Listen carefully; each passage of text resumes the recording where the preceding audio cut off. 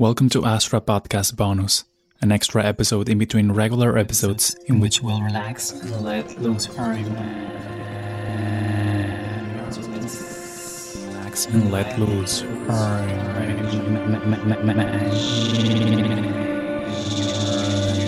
imagination. This is bonus episode number 6.1.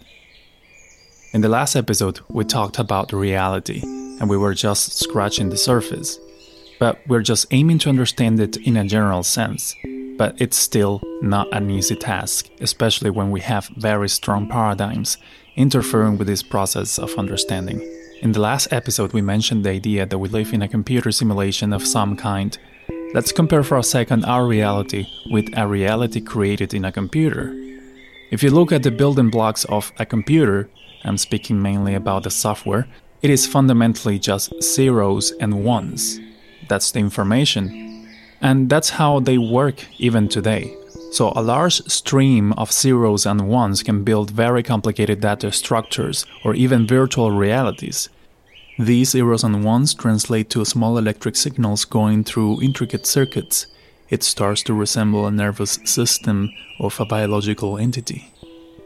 0 will represent no electricity present, and 1 will represent some current moving in the system. It is extremely simple, but if you know how to work with data, using these two states of 0 and 1 or off and on, you can build very complicated data structures. Now, if we look at the smallest particle of an atom, we can see that it is composed of electrons, neutrons, and protons. But these last two are also composed of quarks and other very small elemental particles. And that's as far as we can measure or see for now.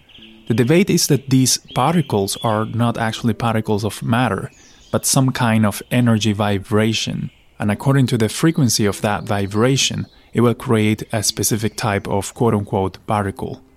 Just like a musical instrument producing different sounds from very different vibrations. That theory is called string theory. The important part here is that if everything is made out of vibrating energy, that means that matter is actually not what we think it is.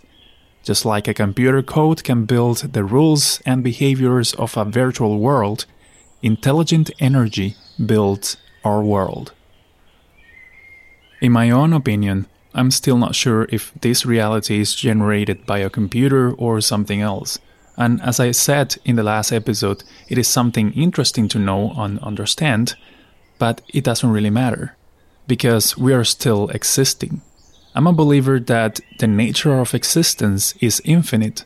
So if for any reason this reality fails, to me it doesn't really mean that all the inhabitants of this simulation will die or cease to exist, because energy cannot be created or destroyed. It can only change. And change is the only constant of this universe. That argument can be open to discussion, with the idea that your consciousness could be uploaded to a cloud in the future. What could happen if the servers where your consciousness lives is switched off? From the point of view of the person who is living in the server, I suppose it will be similar to what someone will experience if suddenly dies without realizing it. But of course they will continue on just like NDE and reincarnation cases suggest. And from the point of view of people who is quote-unquote alive, the people from the server will simply disappear or die. The true argument is, can you save the data of someone's consciousness in a hard drive and then recover it whenever you want? I think it is possible, but there is a component we're not aware of yet to be able to do that. And I also think that even if a perfect digital copy of someone's avatar, including brain configuration and all that's necessary, is preserved, it requires the actual consciousness as a driver to inhabit the copy, or the avatar. Whether it's the original consciousness or another, but it requires self-awareness. Otherwise, it'll be some kind of NPC on a video game. Several movies and TV series have made references to this kind of thing. Some of them are the movie The Matrix, Free Guy, and the TV series Upload, some episodes in Philip K. Dick's Electric Dreams, and Black Mirror, just to name a few. God is a mathematical equation. As a result of some research being done at Los Alamos National Laboratory by John von Neumann, a British mathematician called John Horton Conway in 1970 created a game called The Game of Life. This was not a fancy multiplayer game. In fact, it was a zero-player game, which means that it relies on its initial state, and once you press play, it will evolve by itself following few simple rules. This game is simply a giant grid, and each square can be filled with cells, which symbolize a life cell. For a cell to be spawned, to survive, or to die, there are a set of very simple rules that will determine that. This was done to visualize or simulate the characteristics and evolution of self-replicating robots. Some of the problems scientists have been solving to be able to send self-sufficient robots to other planets. The game became very popular among the scientific community. The interactions between these cells can generate very intricate patterns, and it can evolve into very interesting ways. And it's still popular today, to the point that there have been resulting shapes and patterns from these interactions that have been cataloged and named. And just recently, in 2020, a new structure never seen before was discovered. This game is so simple, and yet some people have dared to create amazing complicated things in it, from a digital clock display to a functional computer, and even the game itself inside the game, only revealing it when you zoom all the way out. Just Google Conway's Game of Life if you want to know more. The reason I'm mentioning this interesting game or simulator is because of the way it is so simple in its rules, and yet able to create amazing patterns that seem to have a life of their own. There are many other variations of this kind of simulation. There is one called the Life Engine, which you can visit and use online at thelifeengine.net, which is very similar to the Game of Life but creates a simulation of organisms that reproduce, compete, and evolve.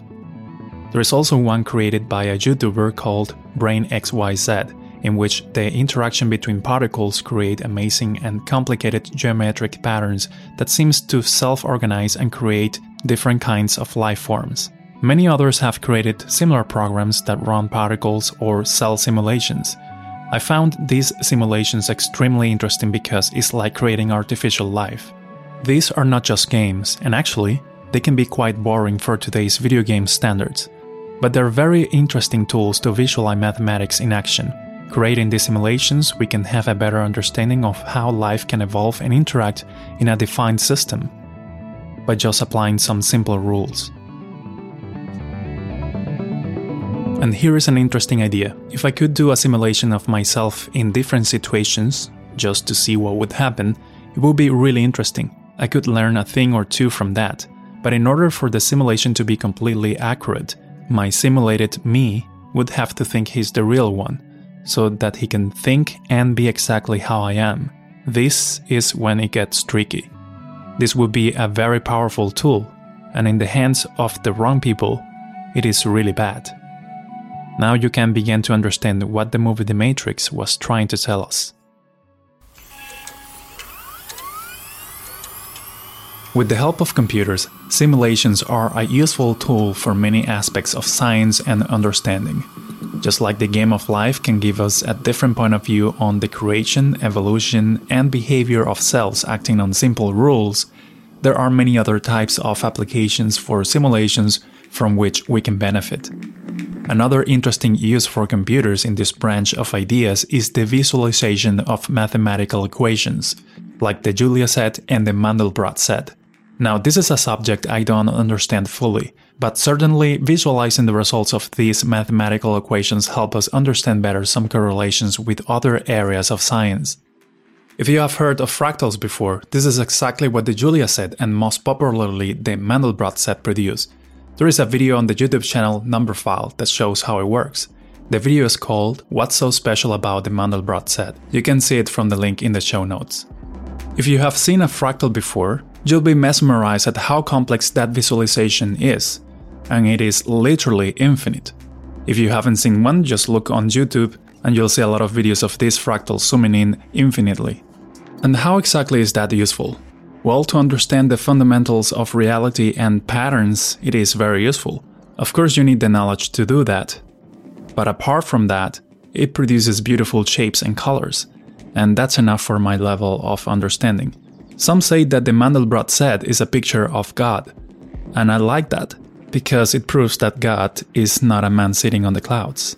Of course, it is a way of saying that we are all one or part of this massive fractal, and it's a very beautiful way of seeing this mathematical representation. And once again, the equation responsible for the Mandelbrot set is simple. Even I can understand it, considering that I am very bad at math. The equation is z equals z squared plus c, which has to be iterated. It seems that very simple formulas are the ones underlying our universe, not very complicated nonsense. Just like Einstein's equation, E equals mc squared, or our binary system of zeros and ones, which is not an equation but a data structure. Still, a very simple thing that produces very complicated patterns. Thank you for joining me in today's bonus episode. My name is Joyville and I'm the messenger. I hope you enjoyed this episode, and remember that if you want to interact with us and the community, you can visit astrapodcast.com, where you'll find the link to our Discord server. Also, check out our YouTube channel under the name Beyond Possibilities, where you'll find this podcast and also more video content. Thank you for listening, and thank you for existing.